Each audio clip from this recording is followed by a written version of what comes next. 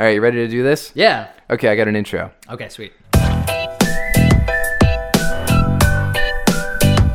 Spoiler alert! Here is this week's show with Sweets and Slaney. You still doing fantasy stuff? Yeah, man. I didn't know you were a part of a league. You don't, and partly because this is going to be a compliment in a backwards way. So many fantasy league people turn into total junkies about it, and it doesn't seem to be something that you prattle on and on about. No, but I know my audience. I'm not going to prattle on and on about it with you. That's generous, but what I'm saying is a lot of people don't have that courtesy. Okay. It's their whole friggin' identity that they're in a league. If you ask like any of the guys that are in the league, like anytime this is so like gender normative or whatever. Yeah. How the wives are like, oh my God, get away from me. Like, stop talking about this. Yeah. But there is one wife who plays and Tokino's wives.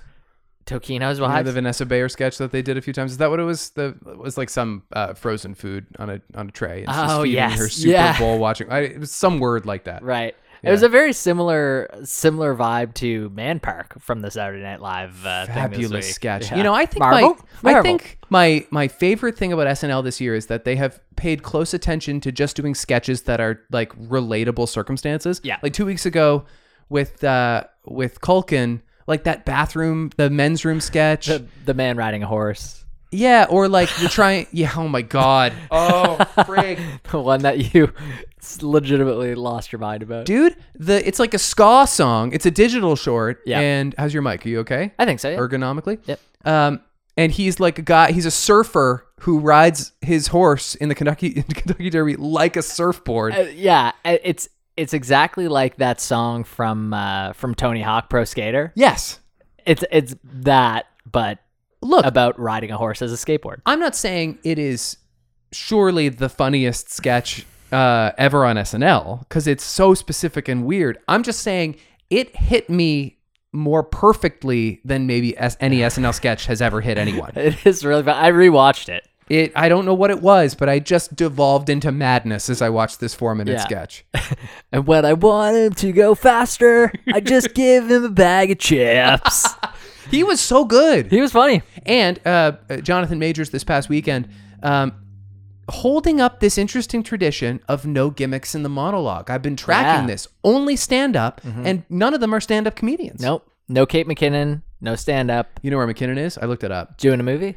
Yeah, not just any movie. She's doing the Carol Baskin movie. Oh. She's in Australia filming the Tiger King, the thing that they don't need to do. Right. Meanwhile, season 2 of Tiger King is out right now, and the consensus is this is a cheap facsimile of the first season. Is it? Nobody Okay, wants to return to their 2020 headspace. No. What have you done? I'm seeing a couple things just on Facebook from people that we know that are just like, whoa, forgot how crazy Tiger King is. You did? It's so crazy. Who forgot how crazy Tiger King is? And so I saw that and I'm like, I wonder what the general consensus is. And I'm so happy that you just boiled it down to, yeah, no, it didn't have to be done at all. I mean, I haven't seen any of it, and I am going to try really hard not to. Yeah. I do know that I have the capacity for feeling weak, and if there's nothing else, I'll be like, all right, fine, let's put it on. But I really don't want to lose those brain cells. I don't even think it's come up on Netflix. Like, we've been watching Big Mouth, which I was kind of hesitant to do because I'm like, you kind of need to be in a headspace to get into Big Mouth. So we finished Love Life. Oh, wow, okay. Which I thought was great. Good, so I should keep going after the first one, which is a bummer. Oh, I think so. Okay. Yeah, I think you'll like it. Like, I think I will too. It's, I don't know. I said that I liked it more than the first one with Kendrick. Anna Kendrick, but with Kendrick Lamar. Yeah, with Kendrick Lamar. I watched that actually. Yeah, so would I. He plays himself. Man, I can't find love in New York. But the second season I liked a lot. Great. Like a real lot. I mean, I like the first season a whole lot. Yep. And I have Crave, so. You know what's funny Give it a too? shot. And they do this in a tasteful way, is handle a lot of pandemic Okay. and sort of like Black Lives Matter stuff. Cool. Yeah, it kind of springs on you, but it's done in a nice way. And formatically, the nice thing about that show is that they never stay in 1 month for too long. Right. So you're not going to feel like it's taking over your escapism. Right. that's the general idea is everyone's like, look, I don't need to see COVID in my stuff. Yes. And that is how I feel. But if there is a good story to be told, then exceptions can be made. And it's not like during COVID, they're like, oh my God, this COVID is COVID. And the thing about COVID is, like, I find that's one of the, they're kind of just wearing masks all of a sudden. And like, I don't know. I mean, there is a bit of a rigmarole around like him leaving the office and all of that. But it was funny because you see that the year, like, because they're jumping from 2016 and all of a sudden January 2020 pops on the screen and you're like, oh, they're getting pretty close. And then all of a sudden March 2020 and it just shows them in an elevator with everyone in the office just holding their stuff and someone coughs and everyone's like eyes are kind of moving around. It's just like interesting, nice touches. That's good. Yeah. The show that leaned in too hard to that and too quickly was This Is Us, which just let COVID consume the show. Yeah. And it's not so much that they're like wearing masks or just saying requisite things like, hey, I just got my test results back, I can come over now. And then they start the scene, like stuff like that's fine. It was really alienating to me when they would like explicitly say COVID. The word COVID is like, it feels too real. It's like, oh, I can't because of COVID. Randall, sorry. When you hear Meredith Grey start an episode with like, the lungs are the one thing in the body that can't keep going once they stop, or like just something stupid like that. Where Meanwhile, you're like, okay, soft Tegan and Sarah harmonies in the background. Exactly. Yeah. How to Save a Life starts playing. I talked to the guy who wrote How to Save a Life, and I don't know if I had the balls to say, so how much do you appreciate Shonda Rhimes? But like, we talked about like how that song is like one of the generation defining songs. Yeah. And like, way to go for that. Yeah, totally. He was very humble. I remember liking him. His name was Isaac Slade. But I think if I were to interview him today, I'd be like, how about that Grey's Anatomy needle drop? Yeah, what do you think about that? Like, isn't that game changing? Yeah. Snow Patrol's the other one, chasing cars. Totally. Yeah. Totally.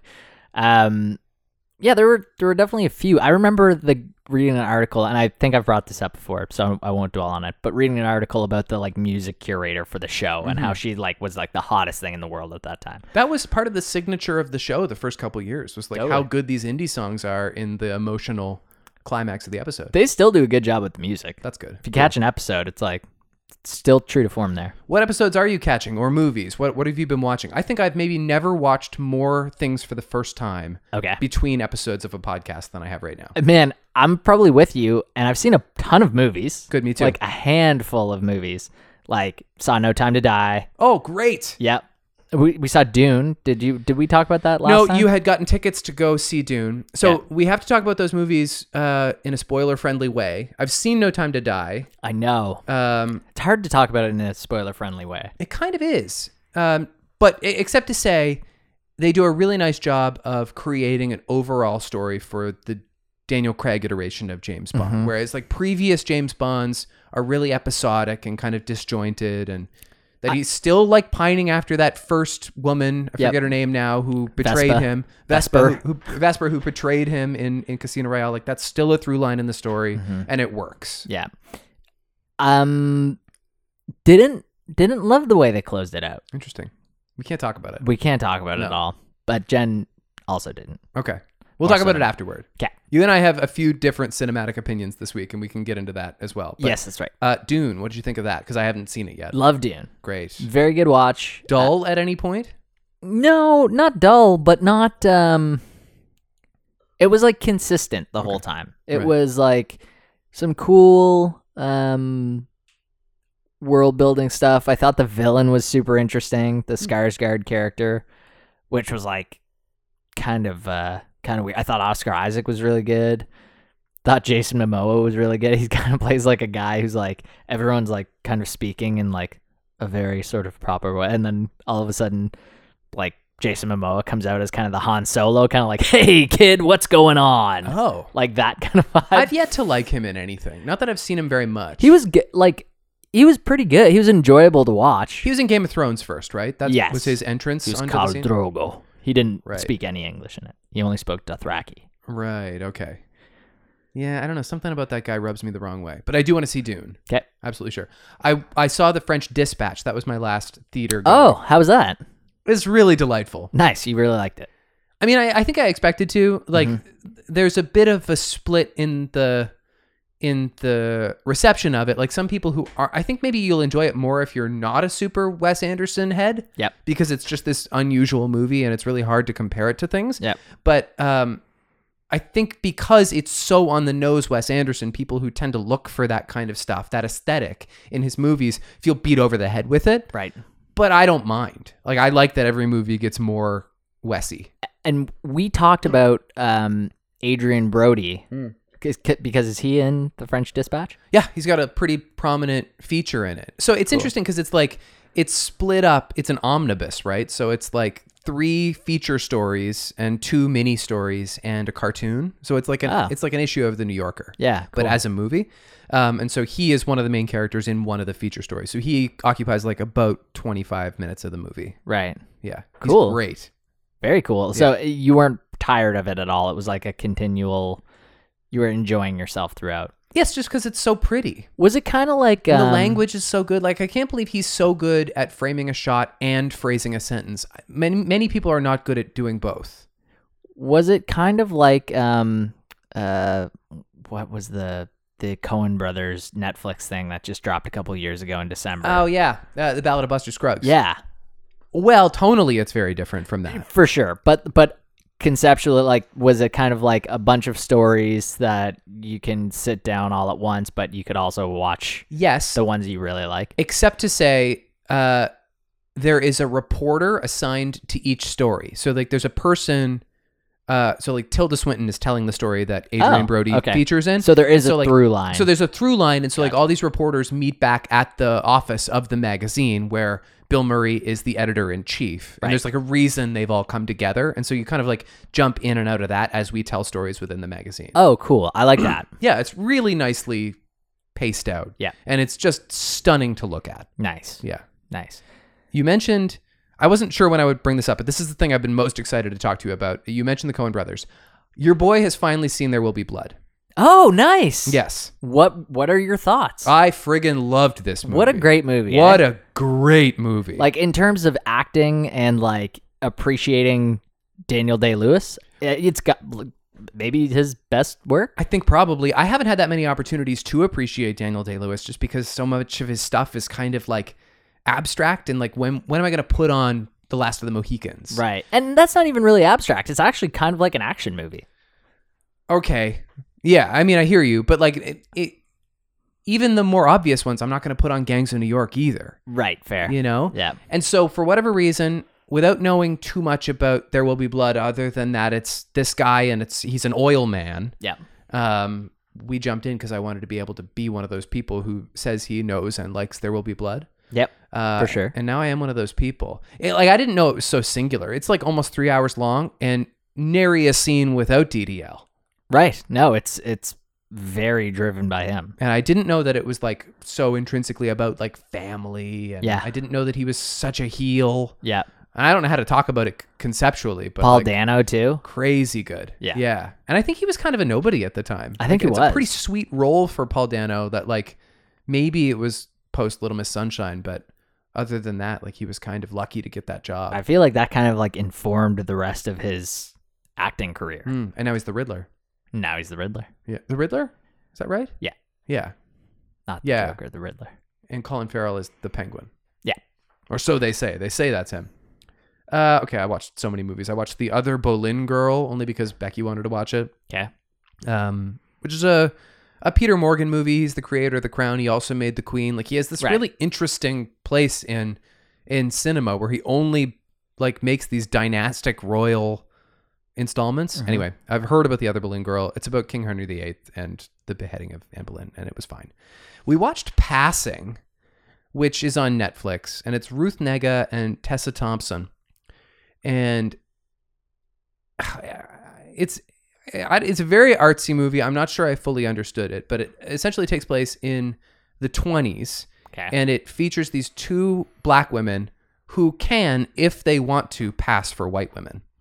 And one of them does. And she has a super racist white husband, and she completely lives like a false identity and enjoys the rewards from passing. Wow. Meanwhile, this other one who's like her old friend lives her truth, but she has her own problems. So a very interesting movie, and it's based on a book, and like it is kind of abstract, and I'm not sure I totally understood everything at the end, but again, very visually beautiful. Interesting. Yeah. Just a Netflix movie? Yeah, but like, what's just a Netflix movie? Like, was it like a Netflix joint? I think so. Yeah. I mean, it was on Netflix, Gotcha. and it's new, and Right. I think there's a little awards buzz, but not a whole lot of talk about it. I watched Quiz Show. Do you know Quiz Show? It's a movie? Yeah, I'm kind of Called surprised Quiz Show? I didn't know about this movie sooner. It's Ralph Fiennes and John Turturro. Okay. It's 1994, and it is a biopic. It's a telling of a famous quiz show scandal in like the 1950s that sort of changed the face of legalities around American game shows. Okay. So it's a true story about this game show called 21, which is just like a two-person trivia off, where NBC was essentially rigging the entire thing. They would give people the answers, or they'd tell them to take a fall when the ratings were not good and they wanted to like replace the person. And so the whole thing is like a double character study of these two people, one of whom gets ousted from the show and he's quite jilted, and the other guy who becomes like a celebrity Ken Jennings type in the 1950s. And it becomes like a courtroom drama. And given that it's about game shows, and I like courtroom dramas, and I like dirty secret movies, and I like chatty movies about smart people, I should have loved this movie, and I was bored to tears. Yeah. I think part of the 1950s of it all would make it more boring for me too. Maybe, but we like a lot of that stuff. Like, Yeah, that's you're such a stimulating, easy to idealize kind of era in so many movies. Mm-hmm. Yeah.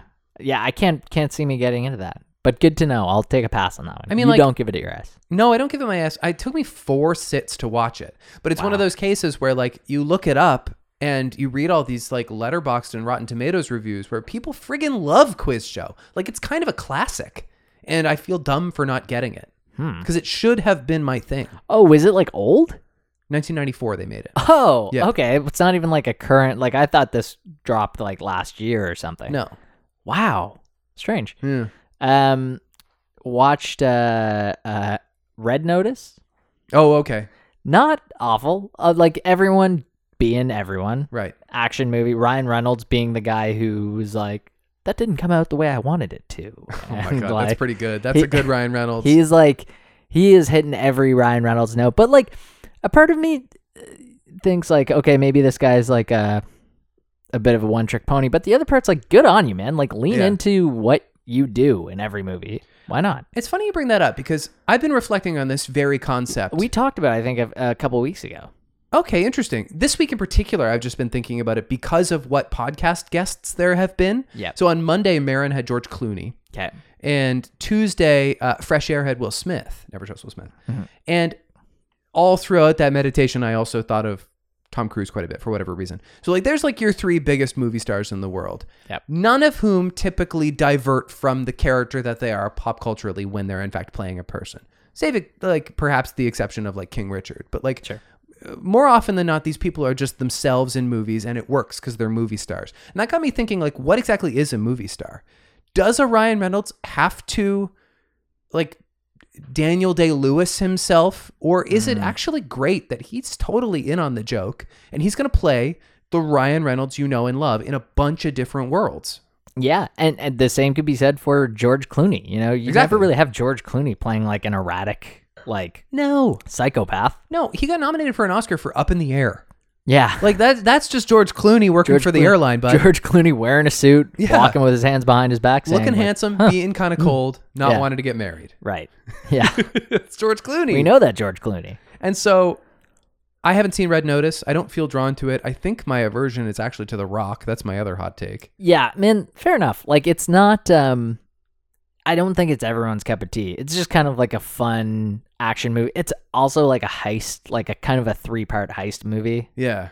Some decent twists and stuff going on there. Ryan Reynolds has made a lot of those movies in the last couple of years, though. Like, Yeah. Free Guy is kind of one of those movies. And Yep. then he was in the Michael Bay one last year.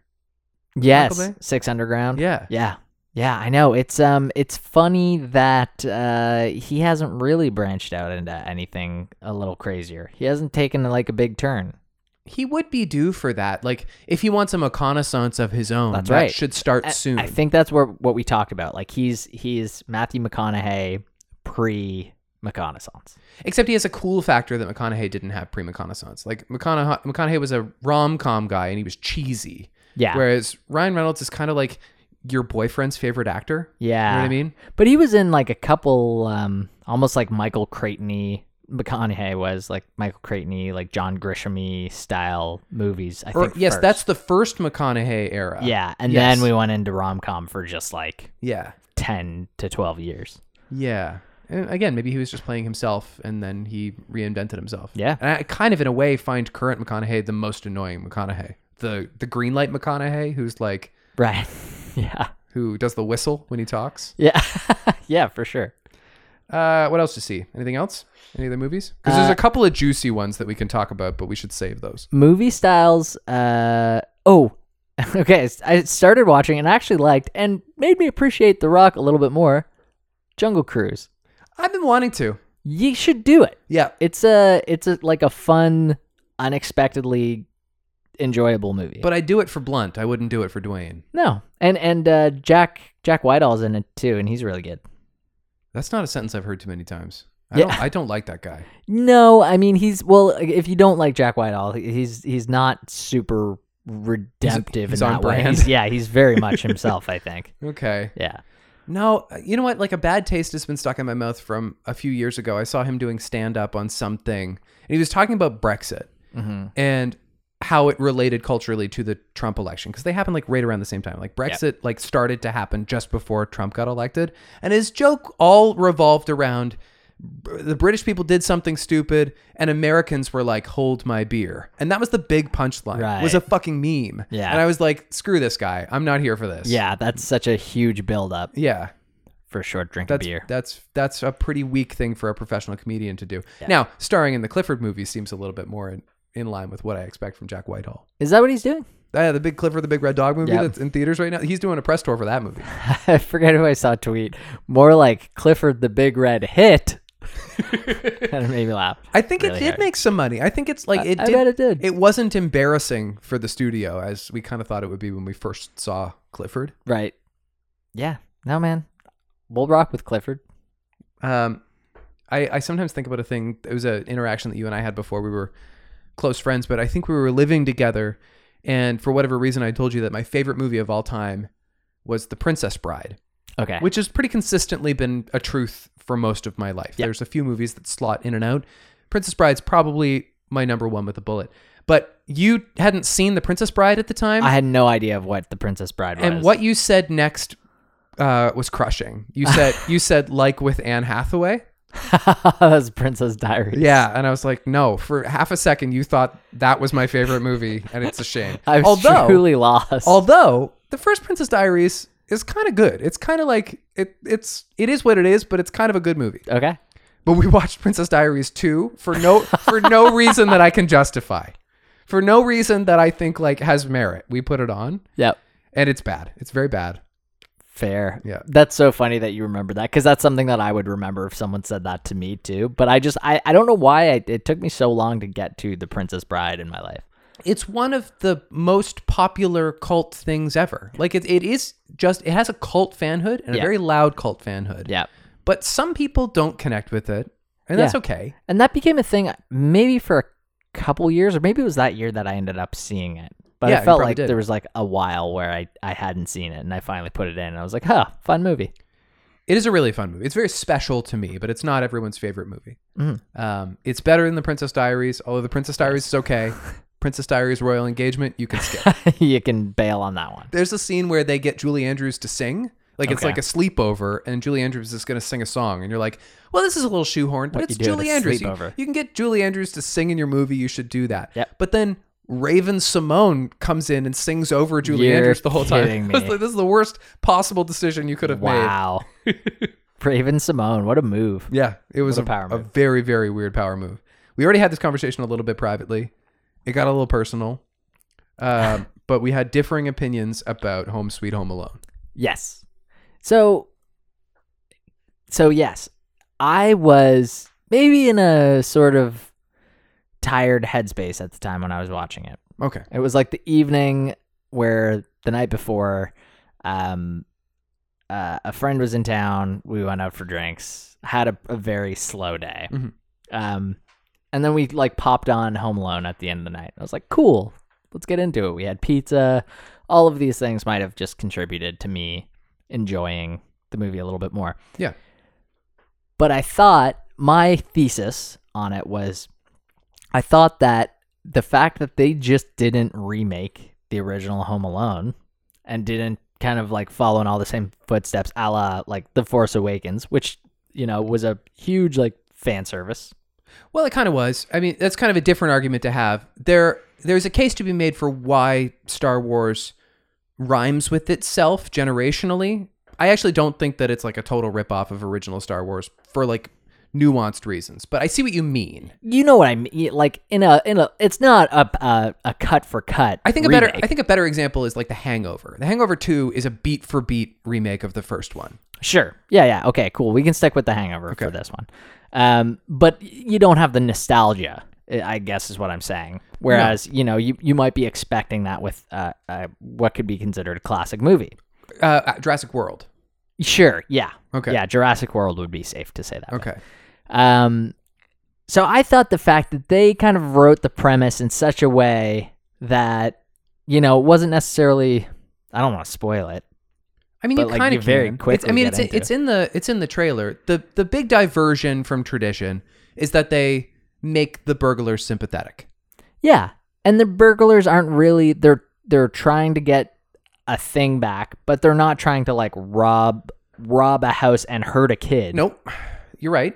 Like they're very much trying to avoid the kid and like explain and reason with the kid, but there's a series of misunderstandings that so here's the thing. prevent them. I like that too. Mm-hmm. I think that's a nice idea to change it up a little bit. My issue is with what it cost the movie to do that. For one, I don't like movies that are built around misunderstandings. I don't think that's good storytelling. Two, in order to make the burglars sympathetic, you have to kind of contaminate the tradition of Home Alone itself. Yes. Which is the slapstick, let's fuck these two people up. And when I see a paint can hit Marv in the face, he deserved it. Right. But when I see a friggin' 8-ball hit Ellie Kemper in the boob, I feel bad for her. And it became a drag to watch this like constant miscommunication happen, and all of this violence at the hands of an incredibly unsympathetic protagonist. I was really analyzing the violence because I thought that they were taking it way easier. I thought that they were only doing the really harsh stuff to Rob Delaney. Yeah, he honestly, the welt on his head made me nauseous. It was disgusting, and bad makeup. And then Ellie Kemper was getting kind of like, you know, because I was even thinking like, how are they going to be super kind of violent toward Ellie Kemper in this, who's like, it seems like one of the most sympathetic people in the world. Right. She's just so sweet. Like that's part of her nice brand person. is to be like kind and small. Yeah. Yeah. And neither of them wanted to, they never had any threats about, there was no, which you're right. That maybe is part of the like, hey kids suck brick. It's like funny. It broke the movie for me. Yeah. If I'm stripping away like all of the bad joke writing and like, because that I also think is an issue, but like I sat through the movie. Like, don't get me wrong, it's a watchable movie, and I'm not going to rewatch it. Inherently, what's wrong with it for me? It's not that like I missed the nostalgia of Home Alone. I actually think I've grown to like Home Alone more as an adult than I did when I was a kid. Yeah. I do, by the way, think the first Home Alone by John Hughes is a pretty near perfect movie. There's actually no holes in that plot. But your first instinct when you hear about a new one is like, okay, well, what about cell phones? And they like try a little bit to get around that. The other thing that they take out of this movie almost completely is his name's not Kevin, it's Max. Max's family. So Aisling B plays the mom, and there's like an F story of her trying to get home. Yeah. And the rest of the family matters not. Right. Like the fact that like Kevin feels lost among his older siblings and cousins contributes to Kevin wanting to be alone. Yeah. You don't know why Max wants to be alone. No, and they say it in the car in like the first 30 seconds of the movie when they're driving, and they have to go to this house, which is the eventual villain's quote unquote house, because he has to pee. So it's like an open house. Yeah. And I kind of missed that. Oh, really? Yeah. And so then they're there, and they end up thinking that he stole a doll from them. Yeah. That ends up being worth $200,000, which is an unbelievable amount of money to not know. I know. I had an issue with that too. Like, just getting the doll back, they're like, well, fine, you saved the house by finding the doll. Like, when you see something you think you own is selling for $200,000 on eBay, that doesn't mean you're going to get $200,000 for that. Well, thing. I kind of thought that the kid didn't have it, which was what ended up happening, or the kid had it and he was the one who posted it on eBay for $200,000. Because the conversation that's a way better twist. The conversation that they had earlier was that it was like $5,000 or something. Yeah, way better twist. Yeah. But that's good. But then it would have been kind of irredeemable for Max to be doing that too. I kind of thought he was irredeemable anyway. Yeah. Like, I really did. You weren't a fan. No, You said something about them taking the America out of the movie and that kind of spoiling it for you with the European. Oh, well. No, you didn't say this at all. I was putting words in your mouth, and I'm surprised that you were really thinking about it. No. What you had said that it was confusing that like half of the family is British and like Pete Holmes is not. No, just that the mom was British, the mom and the son. Yeah. I don't think there was another British person in the movie. Andy Daly was the dad, and then like he wasn't in any scenes. For some reason, it was just like her and Pete Holmes, who's like an uncle. Well, and like there's an Uncle Frank in Home Alone. Yep. And so, like, I guess that there's an uncle there explains why there's cousins around. Yeah. But, like, can't we just tighten this up and make Pete Holmes the dad? Like, Yeah, can't why we make not? the drama something else? So this is what I think. And I thought he was funny. I think that probably Mikey Day and Streeter Seidel are not to blame here. I think they probably didn't write one movie. They probably wrote 10. And the studio was like, we're going to take this and this and this. I think they probably cut it to pieces. Yeah. Because Andy Daly has one line about stepping on Lego and how painful that was. There's just no and reason. You don't see him again. No reason that guy should be in the movie. Even Aisling B, she's so funny. And she's just like, she's not even Catherine O'Hara in this. You know? What else has she been in? I was trying to figure it out. Well, we know her most recently from the Paul Rudd show Afterlife. She was his wife in that. Okay, that's But exactly she's like what a it was. very funny like panelist comedian. Gotcha. Oh, in the cool. UK. Yeah. Would she be on like Big Fat Quiz of the Year kind Exactly, of thing? I've that never. kind of thing. I don't think I've seen her on it, but Yeah. I do. I'd like to see. She's that been now. on a couple of talk shows to promote this Home Alone movie, and she's super funny. Nice. She had a great story on, because she was on, this is a good segue. She was on Seth the same night as Taylor Swift. Okay. And she told a story about when she first met Taylor Swift, her friend invited her to come for drinks at his house, at his friend's house. Okay. And so she shows up to this apartment, and before she realizes it's Taylor Swift, who's the friend, Yeah. she's in Taylor Swift's living room. Oh my God. And so like, yeah, she just told it really funny. Nice. Yeah. So what did you think of all the Taylor Swift stuff? I feel like you can go off. How much time do we have? We've been going for half an hour already. The thing is, I want to respect the listener who can't listen to me talk for a whole podcast about All Too Well, but I have so many feelings about what Taylor Swift is culturally right now. And I assume Jen like listened back and like, did she watch the short film? No, I don't think she watched the short film. I Interesting. think she's listened to it and she saw the Saturday Night Live performance. What did you think of the Saturday Night Live performance? Which, I by thought the it was way, good. is the longest music performance in the history of SNL. Yep. I said to you a few weeks ago on the podcast that All Too Well is probably the best song she ever wrote. Yeah. I still think that's true. Yeah. I think this 10-minute version is good also. Mm-hmm. I think it's deranged. Like I mean that. Like I think that that's part of the meta character of the song is that Right. in itself it's just so ridiculous and over the top. Right. What's unfortunate is like Taylor hasn't done anything wrong. She's just like a really great creator. And a really good business person. But she doesn't seem to have the interest, or perhaps it's none of her business, to reduce any of the reactions in her 13-year-old super fans, which is to interpret this literally, and that she's like a trauma victim because she got dumped when she was 21. Right. And so the song feels so eminently relatable because it's a good breakup song and the feelings are relatable.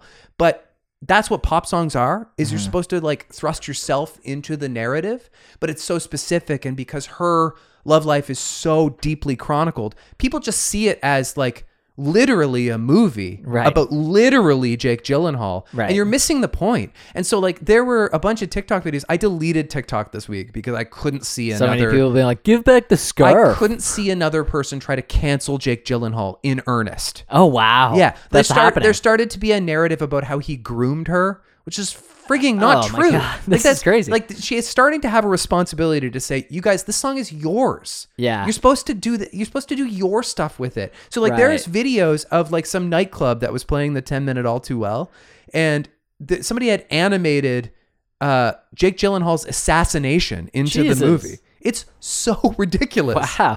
There's yeah, I thought you were going to say that it's super played out, that people are like, wow, Taylor, like a 10-minute song from like a 3-month relationship. I think that she's leaning into that. I kind of think it's self-aware. Yeah, sure. And like I said, it helps that it's a really good song, and the new lyrics are pretty good too. And I said this to you when Fearless Taylor's version came out. I don't believe for a second that entire thing was written 10 years ago.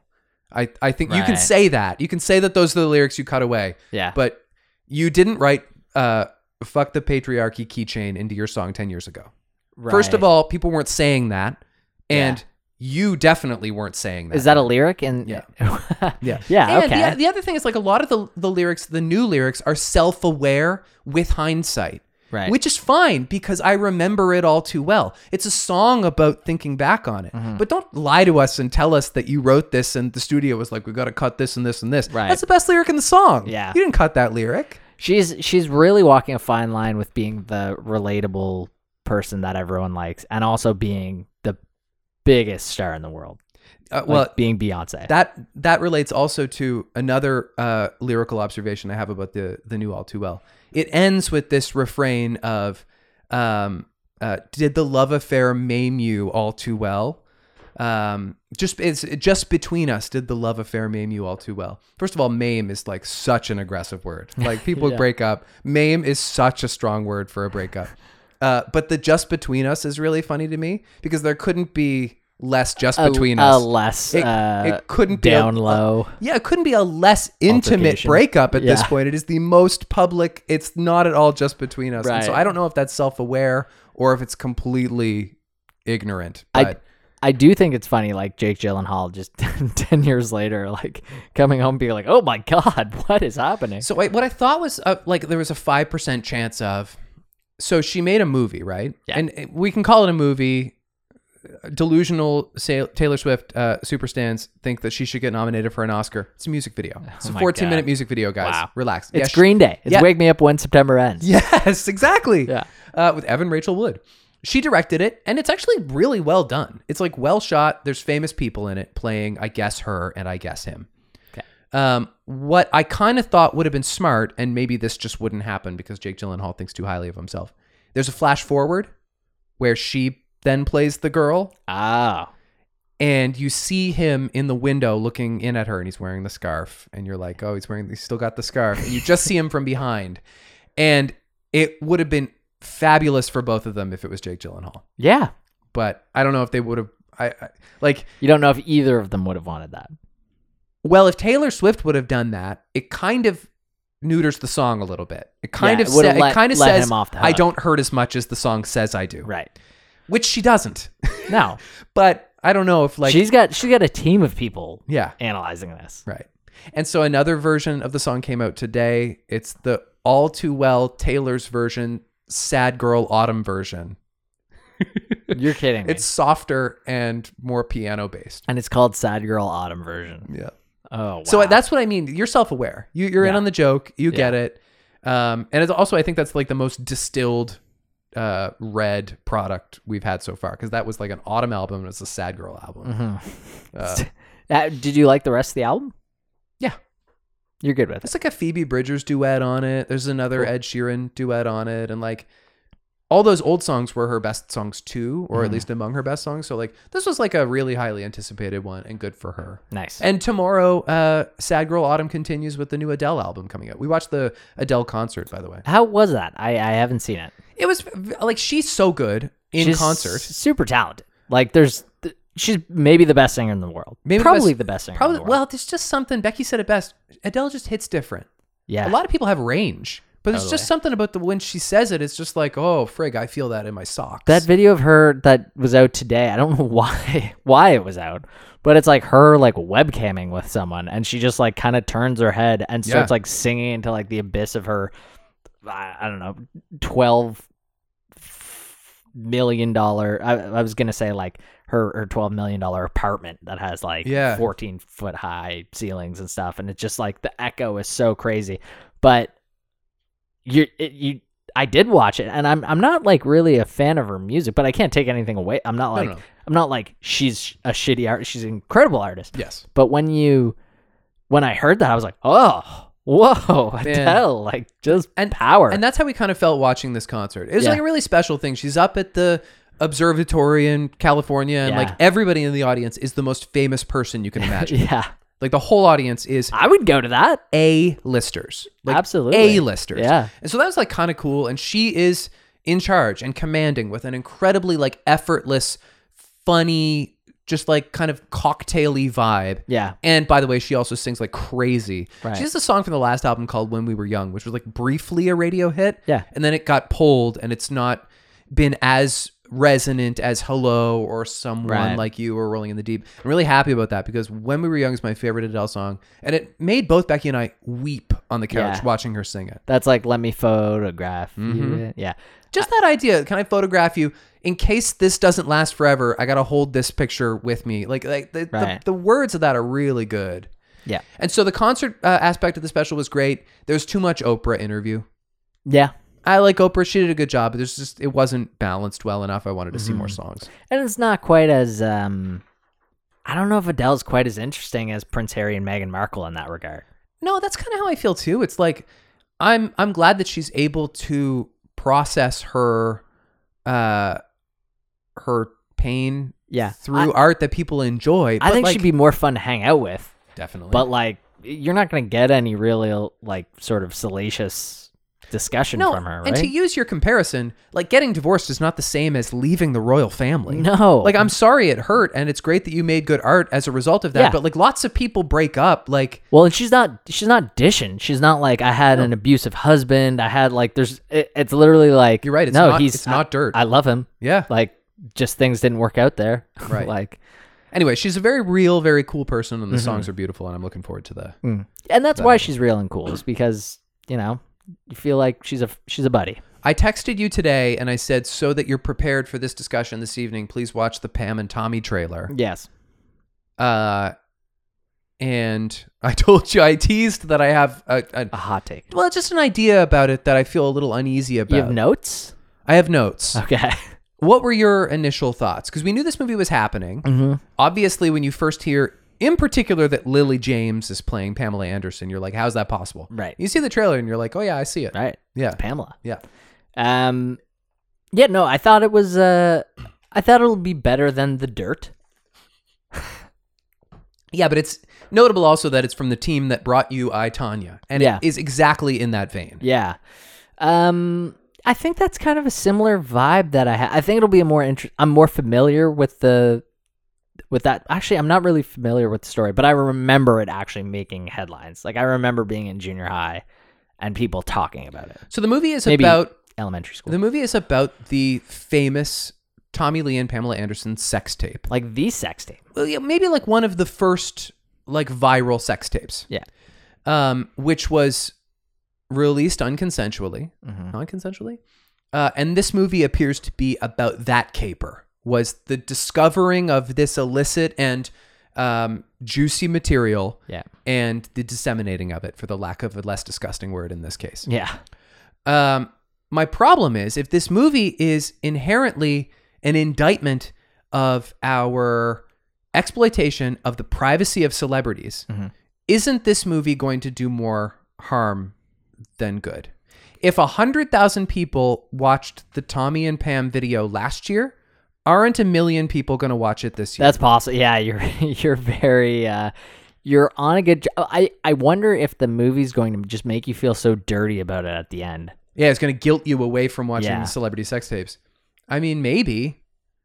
I don't know that they're going to like paint Tommy and Pam as people who you like really feel bad for. Right, that's also true. Like, because that's kind of hard to do. Although, like, they are the victims in the movie, it would appear, but they're complicated public figures. And it's Sebastian Stan's Tommy Lee. That's right. Yeah, he also looks good. Yeah, definitely. And Seth Rogen is the guy who appears to be responsible for the leaking of the tape. And for the record, I'm going to watch this movie. Totally, it looks good. Super watchable. But I think I have an inherent problem with their efforts. With the supposed virtuousness that they're trying to purport. I wonder if it's even virtuousness. Like, it seems like it'll get eyes on that movie. Yeah.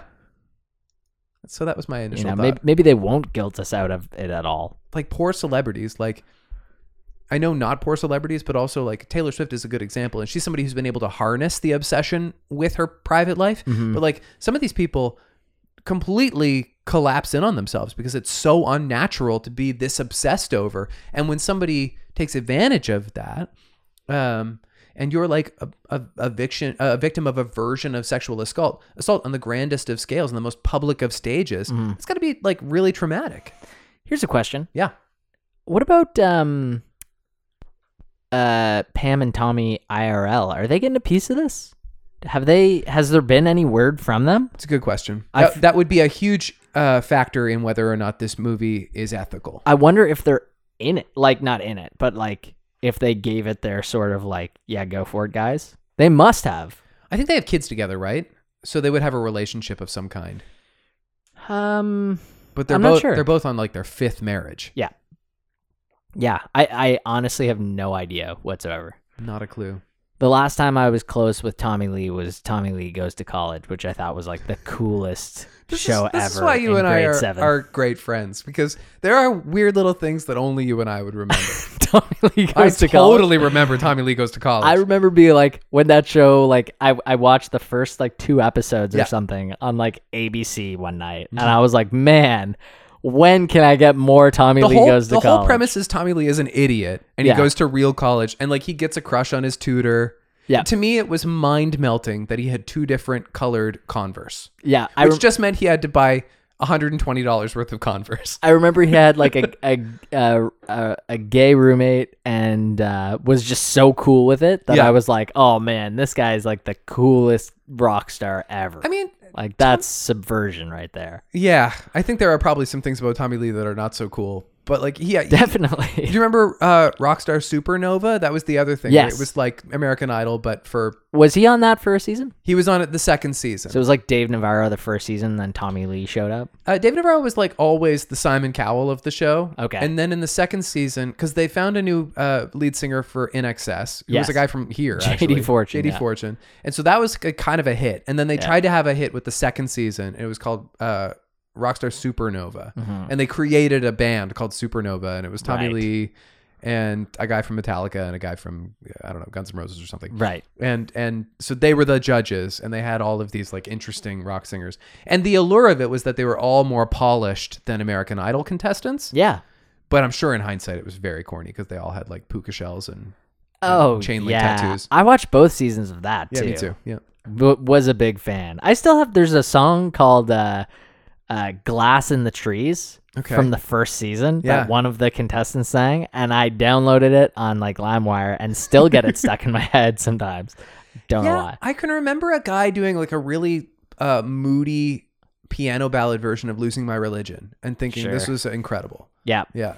And I remember Tara Sloan, who's like a CBC sports announcer now. Oh. Doing like a Talking Heads Psycho Killer. This was on the same, so she's Canadian too. Okay.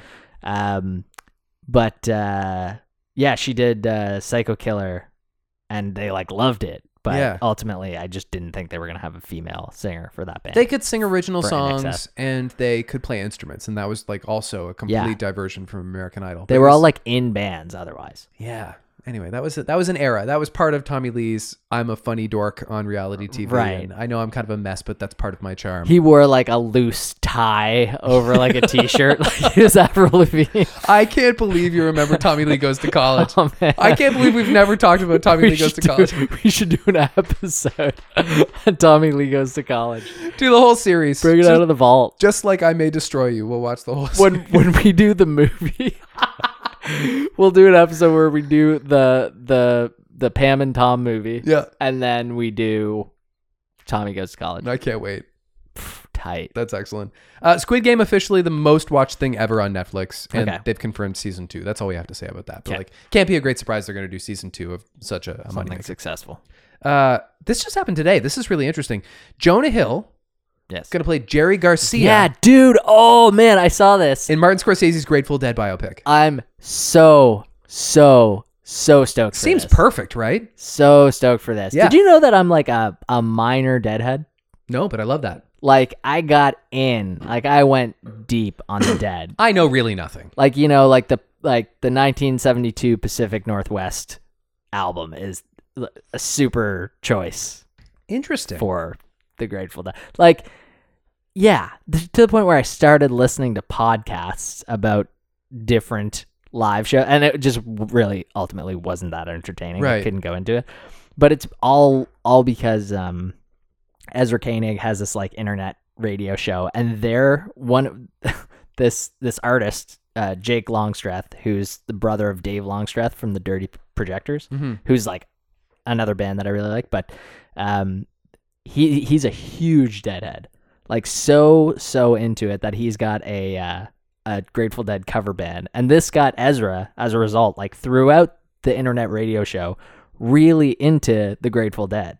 Okay. So he went like super deep, and that kind of like informed the whole last album of Vampire Weekend, and then so yeah, I get myself into some Grateful Dead. That's clearly like another artist that hits different because they Yeah. just have a really unique following. It's so niche. Totally, man. There's like a 4-hour documentary called Long Strange Trip. Yeah. which is a great name for a documentary. Yes. And it is really, really good. Yeah. It's a great watch, just like a good Sunday watch. Get into it. So like that's kind of Scorsese's other most comfortable milieu. There's mob movies, and then there's like classic rock, which plays a really prominent role in everything he does. Totally, but he's never done a classic rock movie. He's done a few documentaries. Yeah, I was going to say The Last Waltz is like, you're right. He's never done a narrative, although this is still a true story. Yeah. Although I guess a lot of his good movies are based on true stories, so that's fine. So who's gonna play Bob Weir?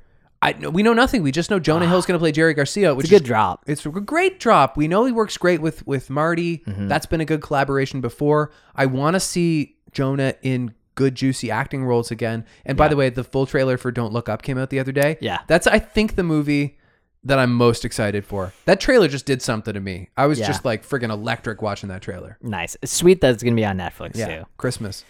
Man. Oh, I'm gonna start drafting like a Dreamcast. Okay. A Sega Dreamcast of this movie.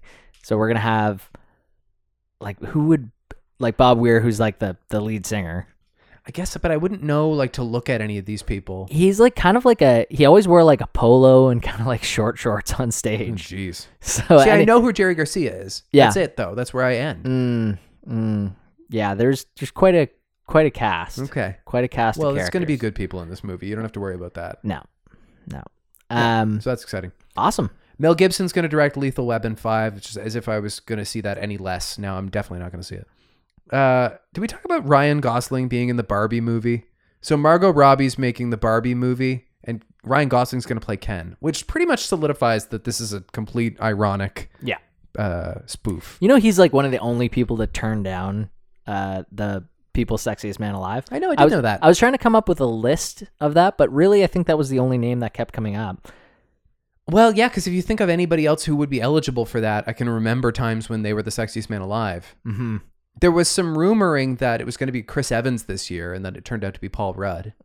Has it ever been? And it's funny though, because like Paul Rudd's just releasing Shrink Next Door. Well, so like and Ghostbusters. Yeah, like there's always a marketing tie-in. I don't think there's any coincidence with Absolutely not. any No, of somebody these. somebody said to me it was likely going to be Daniel Craig because he's like sexy and he's just had like this big promotional tour. But that movie's over. Yeah. You can't get any more eyeballs on No Time to Die anymore. There's just no way they're going to tie that in. There's always a tie-in. Yeah. And weirdly, it's always a movie star. It's never been like an athlete. You could pick some like interesting. Tom Brady could have been sexiest man alive. He could be it this year and no one would have a problem. Well, but it's People magazine and there's not really a big sports That's true. following in People magazine. I mean, The Rock is once an athlete. He was sexiest man alive, but he's a movie star. Oh, was now. he? Yeah. Yeah, okay. Yeah. That's fair. And I wondered if they do sometimes offer it to athletes, but if the athletes are like who's going to be the first athlete to accept sexiest man alive, if that's kind of the thing. It'd have to be famous for other things. Yeah. Yeah. Fair point. Ooh.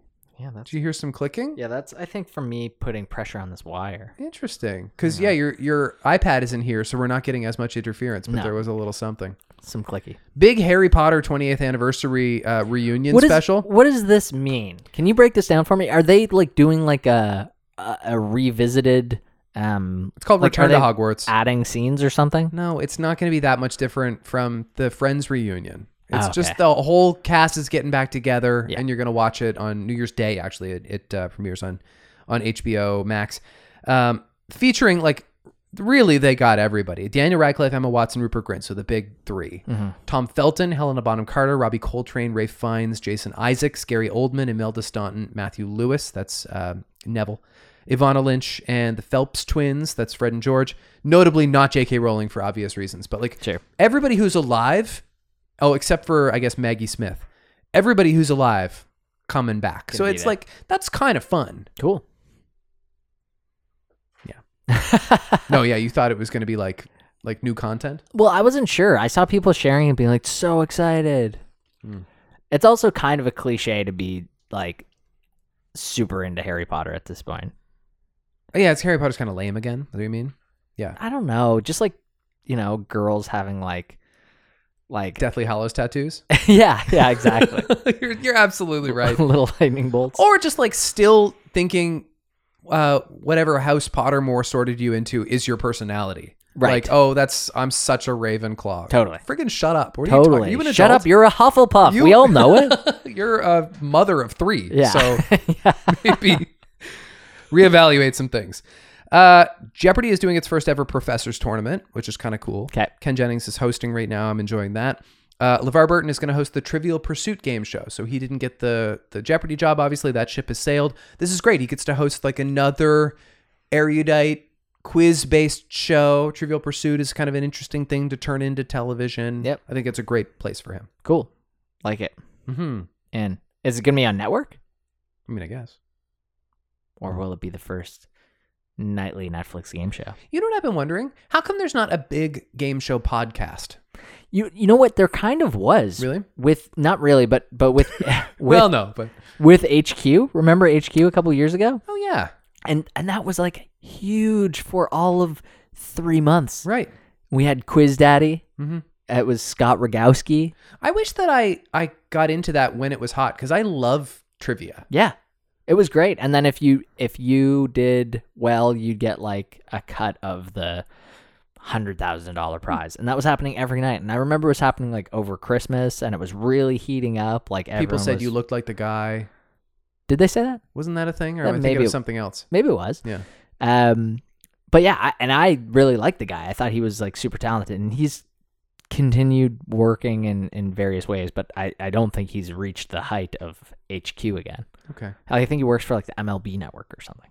Well, that's good. Yeah. Yeah, I've often thought like everything else is transitioned into podcasts. Why isn't there like a really good quiz show on a podcast? But Yeah. maybe that didn't work. And let's not forget about my Spotify cooking show. What was that again? It was okay, so It's a like radio show that you would curate a playlist and give recipes. yeah, it's like okay, come back after this song, drop it Yeah. like it's hot. I really think visuals are important in cooking shows. Yeah, I know. And well, I think I was like, well, maybe we just make it like a video podcast thing. That's a YouTube channel. Yeah, maybe we make it a YouTube, which there's a lot of cooking on YouTube. Okay, Dave Chang was on Hot Ones today on Subject. That was kind of entertaining. cool. How did he do with it? Great. He thought it was really hot. Damn. Who's done the best? Vince Staples, I think, killed it. Dax Shepard, like he like made a real friggin' show of it, like by like. Yeah, I haven't watched it, but I would. Yeah. I'm on Dax Shepard. I need to just be fine with him, and I am fine with him. Like now that I've accepted that, I just enjoy listening to every episode. I am fine with him. I don't listen to every episode, but they get good guests. That's what I always say. They do. I always give the credit. But I to even the like guest. listening to the psychologist sometimes. Oh, really? Those episodes. Yeah, I good. never listen on Thursdays. Kaplan Corner. Yes. Lizzie Kaplan not going to appear in Party Down because of Party Down. scheduling conflicts. Yeah, she chose 2 other weird kind of smaller gigs, or maybe bigger. But actually, she probably chose 2 weird bigger gigs. The Fleischman thing. I don't know what that is. Yeah, but she could have done Party Down, which would have been cool. We're going long. Should we talk about shows? Let's talk about shows. You pick a show and recap it. I'm happy you remembered Kaplan Corner because I listened to The Watch and they brought it up and I was like, oh man, we got to do Kaplan Corner. Man, I check for Kaplan Corner every week. Do you? Yeah. And we just haven't had Kaplan Corner. It's never. It's 3 months. Becky's so sweet. She just texted me show news, and it's a link to Shawn Mendes and Camila Cabello breaking up. Live. Yeah, this happened like 12 hours ago. By the way, I saw it. Yeah. Thank you, Becky. He just posted and was like, hey, we love each other. Yeah, we still love each other, and it was a lot of his bare chest showing. Oh, was it a picture? Like I thought it was just like a black. I'm just saying. Screen with. Typically, his bare chest is showing. Okay. Yes, Kaplan Corner. What show are you going to recap for us?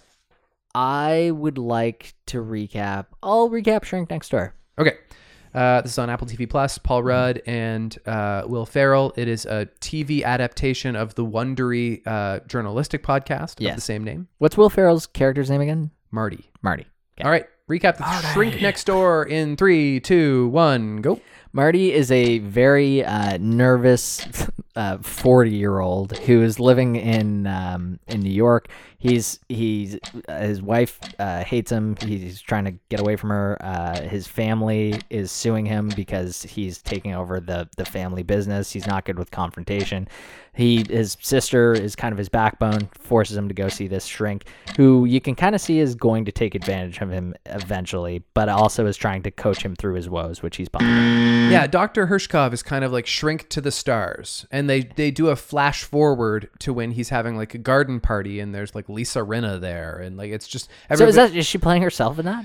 Yeah, so Okay. This is, I forget of the specific celebrities, because I listened to the whole podcast series a few months ago. Oh, wow. And there were like Gwyneth Paltrow, maybe, like famous people were patients of Dr. Hirschkov, and he was a real star fucker. That was his image, his whole thing. And so like he has unconventional methods, like for his first session with Marty. I keep wanting to call Marty Harold because is very similar to Harold Crick, which is Will Ferrell's Stranger Than Fiction character. Gotcha.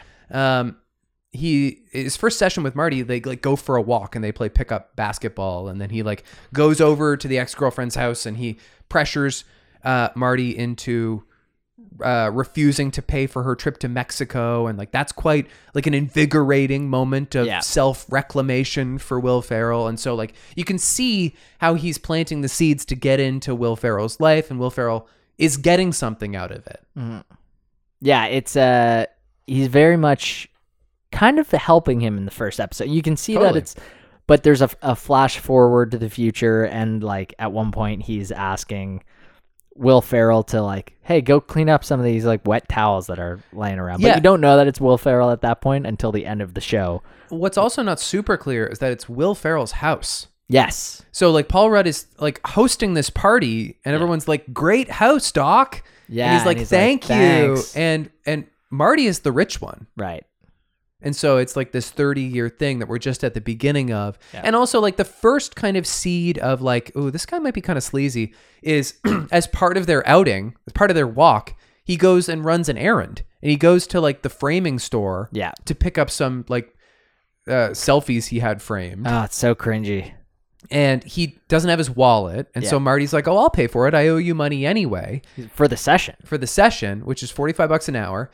And Paul Rudd is like, oh, but we actually went over. Yeah, he gets it. He counts it. And he's like, I mean, we are in the second hour, but don't worry about that. And he's like, no. He's like, so what? We're 10 minutes in. I'll pay you. And he's like, well, I mean, yeah, don't worry about it, but it would be like charged for another hour because of like where we are right now. And so Marty's just very agreeable because Yeah. he has lots of money, and like this is clearly how his ex-girlfriend was going to get a free trip to Mexico out of him. Right.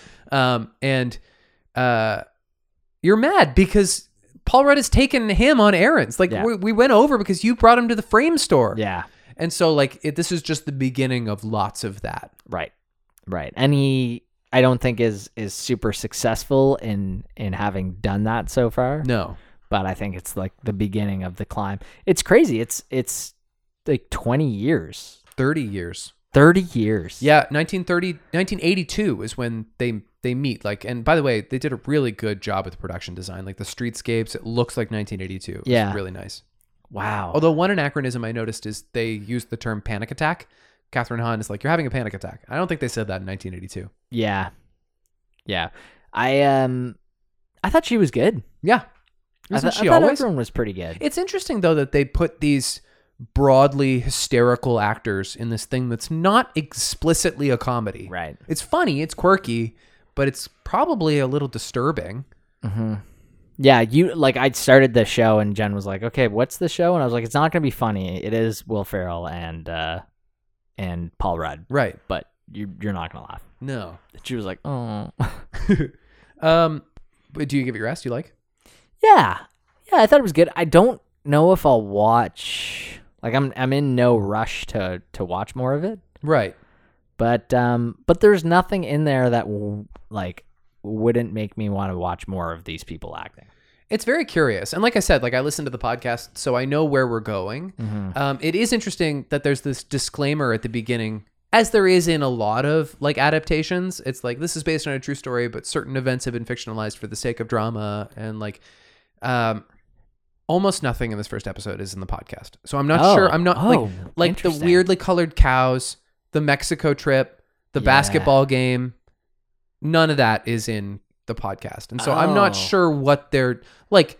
The exploitation exists. I thought you were going to say it was like all the exact same. No. Huh. Because I thought that was a really good out of like any things that seem similar are probably just coincidence. Right. It's like, oh, you could say a lot of things were coincidence. Well, also like these people are, I mean, because there's a journalistic podcast, you know that the figures involved in this story are litigious. And so like the rehashing of the story it's easy to tell a Dirty John story. Right. Because John gets stabbed in the brain and dies in the end. Yeah. It's easy to paint him as the villain. Mm-hmm. But like without knowing where this story goes, there could be some open-ended legalities. Mm-hmm. I don't want to spoil it because like there is a conclusion of sorts. Right. But actually I felt a little dissatisfied by the podcast overall. By the podcast. Yeah. So because I have a lot of time invested in this story, maybe I'll keep watching this, but like I wasn't obsessed with the first episode. No. I give it my S. I think it was well made. No, I'd say the same thing. Like it's a kind of a hard, like it's a hard show to be like, I'm all in on the Shrink Next Door. Right. Like you kind of, either it ends with justice or it ends with him continuing to rip people off. And either way, Marty loses 30 years of his life. Yeah. To this like abuse, right? Exactly. Yeah. So I'm more in it. I would be in it just because I would want to see Will Ferrell and Catherine Hahn and Paul Rudd every week. S? Yeah, I'll give him my S. Me too. Okay, put me on the clock. I'll recap the first episode of Dopesick, which I think is a Hulu show, but we have it on Disney Plus Star here. This is getting a lot of critical attention. Michael Keaton. I don't know. I think any of the actors are the characters' names in the show, but the actors are famous, so I'll just say their names. Just use them. All right, so you're gonna recap Dopesick in 3, 2, 1. Dopesick. The show also jumps around a timeline, which I guess begins in the late 80s, maybe in the 90s, and it is about the creation and the release of OxyContin. And so the two main storylines are your pharma bros that are creating this fabrication that it's less than 1% addictive in people, and they're making it like this big product. The other story is this mining community in Colorado, which has a lot of chronic pain for obvious reasons, and their chief doctor is Michael Keaton, and he is suspicious about Oxy. And so all of these characters fall somewhere in that spectrum. Either they work in the mine, or they're ethically compromised medical professionals, or they're pharmaceutical reps trying to convince people that this drug is safe, or they're like kingpins who live in palaces There was a little bit of like a Batman villain quality to Michael Stuhlbarg in his like ridiculously palatial mansion. Definitely. Yeah. Like he looked like he was the Penguin. Yeah. Is he supposed to be the Penguin? I don't in know. this show? Also, who was the main drug rep? Like the young guy? Yeah. The actor's name is Will Poulter. What else has he been in? He was in We're the Millers, and he's going to be in We're the Millers. He's going to be the new. He's the lead of the new Game of Thrones spinoff. He's actually British, which you wouldn't expect. Huh. He's a good actor, and like I'm interested in him as like a Cousin Greg type guy in this show because clearly he's doing the wrong thing, but maybe he has like a heart of gold. Yeah, but he's like charismatic when he's studying to the point where he's like closing deals. Like he knows. Well, and he shows up in Colorado. He shows up at Michael Keaton's office with a bucket of chicken. Yeah. Like to make the sale. Hey, I know you like this. Yeah. So he's kind of there to maybe be a killer. Totally. But I don't buy him as an adult. No, that's the weird thing. He's so young. Yeah. He's like Shermanator from American Pie. Right. Showing up, but like a little more jacked. And so like there's a moment where he's hitting on this woman who's actually Eliza Hamilton from Hamilton. And you're like, oh, she's like way older than you. But like, I guess that's the point. He's supposed to be kind of dorky. Kind of blows him off and walks away. The other important character is Caitlin Dever, who is always working. Yeah. Good Lord. Totally. She works in the mine, which is immediately disorienting. Like she's like a small, like 24-year-old woman who works down there with her dad, and she already doesn't fit in. She has this like strangely devout Christian upbringing. The other women in the community think that she's like chasing their husbands, but she's a closeted lesbian. Right. And so she has this like relationship with this other girl, but her family would absolutely not approve. Oh, and by the way, she is routinely injured at work and her whole back is a bruise and she has chronic pain. Yeah. And she actually goes to see Michael Keaton, who's her doctor, and has the conversation with, like, you can kind of see where that's going. I'm pretty sure this is the origin story of her becoming a junkie. Yeah, yeah. Which is a drag. Yeah, definitely. And a lot of people becoming junkies. Yeah. I saw this 60 Minutes documentary on my grandmother's couch when I was in like grade 6. Probably what a weird thing for them to make a movie about. Probably not off the top. Oxycontin? No, your grandmother's couch. It was a good joke, but I didn't deliver it well. So saw this 60 Minutes show, and it was all about Oxycontin. And I remember I went into school on like Monday and was just like knowing like I could probably talk to a teacher more about Oxycontin than that. Like, you have no idea how addictive it is. It's like ruining people's lives. And so that stuck with me, but no one knew what it was for still like another couple years. Right. Because it was like, but I like it just kind of always, like, the fear of Oxycontin was always there. And then like a couple documentary worked on you. A couple years later, I remember it being like a thing. You started hearing about it in like rural areas, and now it's just obviously the opioid epidemic. Right, which is obviously what this is about. Mm-hmm. And I guess it's about, in particular, like the corruption of the pharmaceutical industry and doctors by proxy. Yeah. Saying that it's not addictive. Well, yeah. And also just like doctors getting kickbacks from things that are harmful. Yeah, totally. And so like that's the prescient aspect of the show, because like right now people are more, well, I was going to say they're more pharmaceutically aware than ever, but actually I think that might not be true. We just know the words Pfizer and Moderna now. We don't know really anything, and we all think we do because we can, have Facebook accounts. I don't think there's too much for pharmaceutical companies. I don't think people think there's a whole lot of character behind any of them, or integrity. No, and I mean, I've always heard that pharmaceutical companies were quite evil. My first brush with that was when Pfizer created the first COVID vaccine, and there wasn't immediately a Kirkland one. That's the first time I've witnessed that front row and followed it. And I was like, okay, so they have the power to save the world and they won't because of money? Insulin, dude. Like, look at the States. Absolutely. But you have a more learned background in this than me. I've just like naively been healthy. Sure. And so like you naive, healthy person. I know, what a son of a bitch. Yeah. So like I mean, everybody watched this happen, and we're like grateful that a few companies came up with COVID vaccines. But like the underlying heroism is their like completely despicable behavior, their greed. Right. And so like that's what's relatable through this story, I guess. Totally. Other than that, like there's nothing like vaccine oriented about this. This is about people having bruises on their backs. But certainly you see that the like the boardroom meetings Yeah. behind the scenes. Also really Batman villainy, by the way. Totally. Yeah. Totally. Yeah, it's a rough watch. But you know what? We talked a little last time we did a podcast about a show, which feels like ages ago, other than I May Destroy You. We talked about American Rust, which is also about like a small American, like Bible Belt town and a guy who might have a pill addiction. Mm-hmm. And we talked about that weird, like gauzy blue hue they put on these prestige dramas that are a bummer. And that exists in this show, except I enjoyed this show. And I think the difference is Michael Keaton. I think I was like, if this show was the same, but it was and Deaver for that matter. And friggin' love Caitlin Deaver. Like, I think she's great. Like as a two-hander, yeah, there. So I mean, there's probably like 4 or 5 total like main characters. Good actors in the show. Yeah, they're solid. But like, if it wasn't Michael Keaton, who is inherently so likable, it was Jeff Daniels instead, who has admittedly been in things I've enjoyed. Mm-hmm.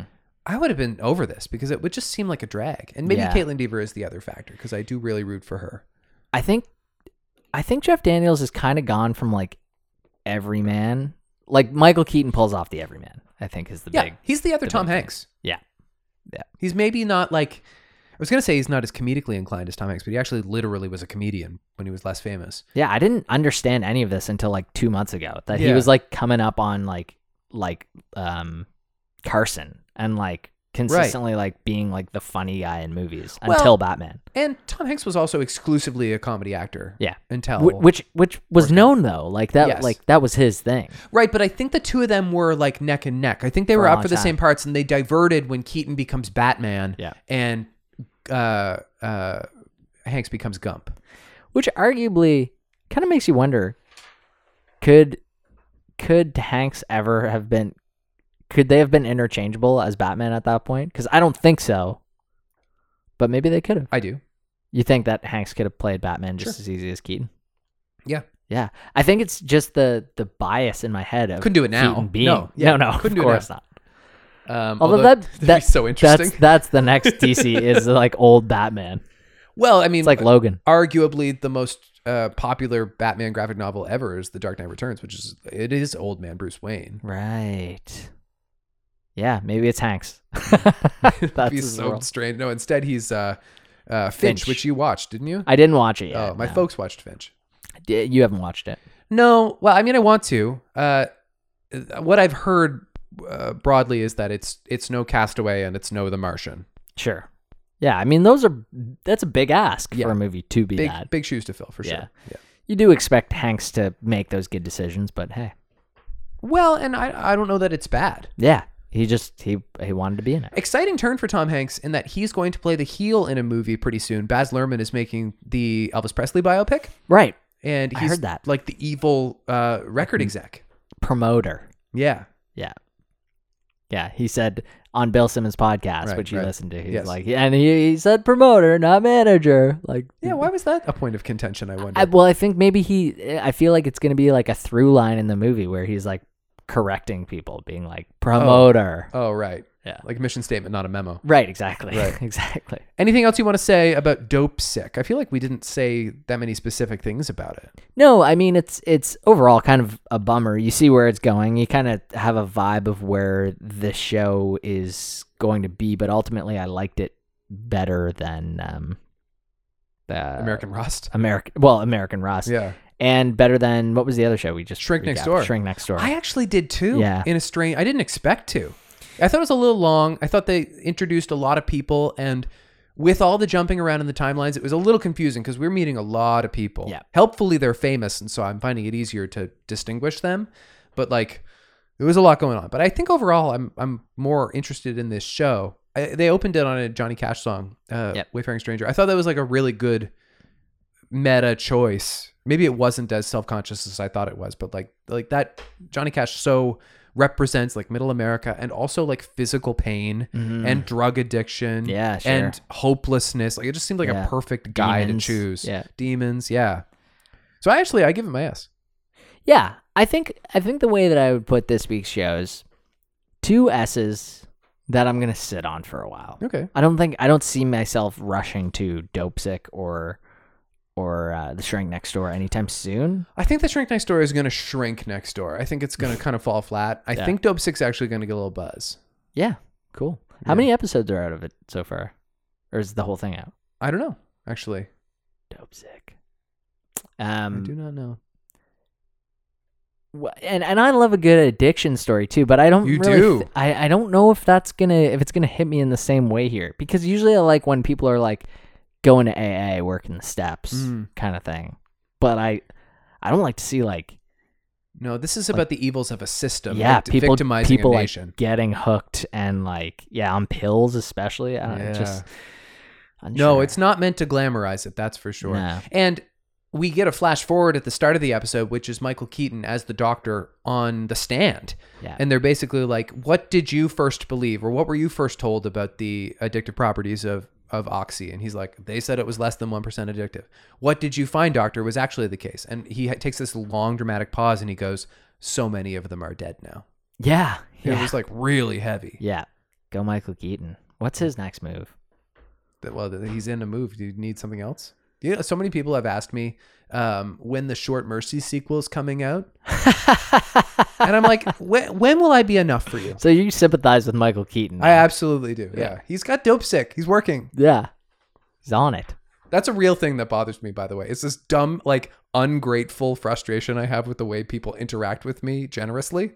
They're like, oh, you're working on the sequel? And I'm like, did you not get the end? Was the end not enough? I love Didn't it wrap up good for you? Just someone trying to make conversation, like trying to. It's so generous. Really come up with like, oh, what can I talk to Sweets about? Oh, yeah. So the book, you didn't like it? Is that what you're trying to say? Well, there is kind of a tone of that. It's like, well, how can you not feel satisfied by the end? Right. I'm hopeless. Speaking of my writing, do you want to hear a poem? Yes, I do. This one is. I have a couple actually. This is timely. Because the Parade of Lights is happening this weekend. Amazing. And I'm pretty openly you in it? Anti-parade, but I am in it. So this, I'm going to laugh through this. I just wrote it today. It might be a little sloppy. I might trip over it a little bit. But it's called Parader Woes, which rhymes with Trader Joe's, but has nothing to do with Trader Joe's. Okay. A tragic pro-parader. I so hate parades. They're an unyielding plight that I face. I join with the mob because it comes with the job, but I'll tell you my woes case by case. In 2012, I was in a parade when a burning smell came from the float. The sound system wire ignited on fire, and baby, that's not all she wrote. In 2013, an ache in my head from the last night's too many beers. Still walked the parade, but I puked, I'm afraid. I can still hear the audience cheers. A couple years later, was at it again. Our whole group wore basketball shorts. The wind did divulge an unflattering bulge. I swear the cold weather distorts. The following Christmas, the Santa Parade, once again, on the sword I did fall. The rain's not so nice when it hardens to ice. I swore off parades once and for all. But this year, I'm newly recruited to give it one more college try. As our float traverses, I'll watch out for curses, but maybe I'll get lucky and die. I love it. Thank you. Thank you very much. Those events where you're just like, oh man, what if I just got appendicitis the day before? Wouldn't that be awesome if I just got appendicitis? Well, I've been getting a lot of really bad nosebleeds, which I usually do this time of year. Yeah, me too, man. It's crazy. I've been especially bad this year, and they always happen at inopportune times. And when I got when I got kind of like harangued into doing this parade, I thought, well, I'm going to get a nosebleed during this parade. There's no way I'm not going to get a torrential, vicious nosebleed in front of 100,000 of Halifax's finest. While you're having the conversation, did you have a nosebleed? I haven't had one since, so I'm due. Okay. This is a really, really niche poem, and it's written in the same meter, so you'll have to forgive me. But this is a long poem inspired by a very stupid thing I realized while watching TV, and it's called Mystery Box. Joey from Friends was a gamer, though rarely had ample cash flow. But with Chandler's donation, had a Sony PlayStation, and I think at one point Nintendo. But I noticed in a recent reviewing in The One with the Videotape, while Joey chats with Ross, you can see an Xbox, its size and unmistakable shape. Growing up, I had the same system. My brother and I saved up for months. It was a long time ago, but not as long as this show was still before the time of reruns. So I did some release date comparing. Xbox came out November 15th. But 4 weeks before that, I learned from my source that this episode of Friends was first screened. So, who even knows when they taped it? I am so perplexed by these dates. Here's one explanation of this Microsoft fixation. The seventh friend must be Bill Gates. Never spotted him at Central Perk. Can't remember if he dated Phoebe. Did the show jump the shark mid his prominent arc? Even sitcom billionaires can be sneaky. He must have given Joey that Xbox in the one where Bill has a surprise. Or else there's no reason at this point in the season he should have used the show to advertise. Nice. I like that. That is a weirdly niche poem. I thought you were going to say... Didn't need to spend an hour That writing. is the first part. That's act one. Yeah. All right, I've bored you enough. No, not at all. We went on I love and on. those. We had a good one. As we should have. You're right. We've missed weeks at a time. The Will Smith book came out. Oh my God. We got to get it. Well, I'm thinking that we should get it and I think that I should just read it and just highlight stuff. Do a chapter a week. Or just openly open to a page and point at a line and be find out the woes. Yeah, see what's wrong with this weird line. Yeah, it just seems like he's getting toasted on social media all the time. Like people making fun of him at this point. I don't know about the book. I mean, I actually am really psyched for King Richard, and apparently it rules. Nice. The critics love it. It's 99% on Rotten Tomatoes. It's way up there, and apparently he in particular is just off the charts. Incredible. So in fact, I've heard it said a couple of times it's his first good movie in years. Wouldn't that be awesome? Yes.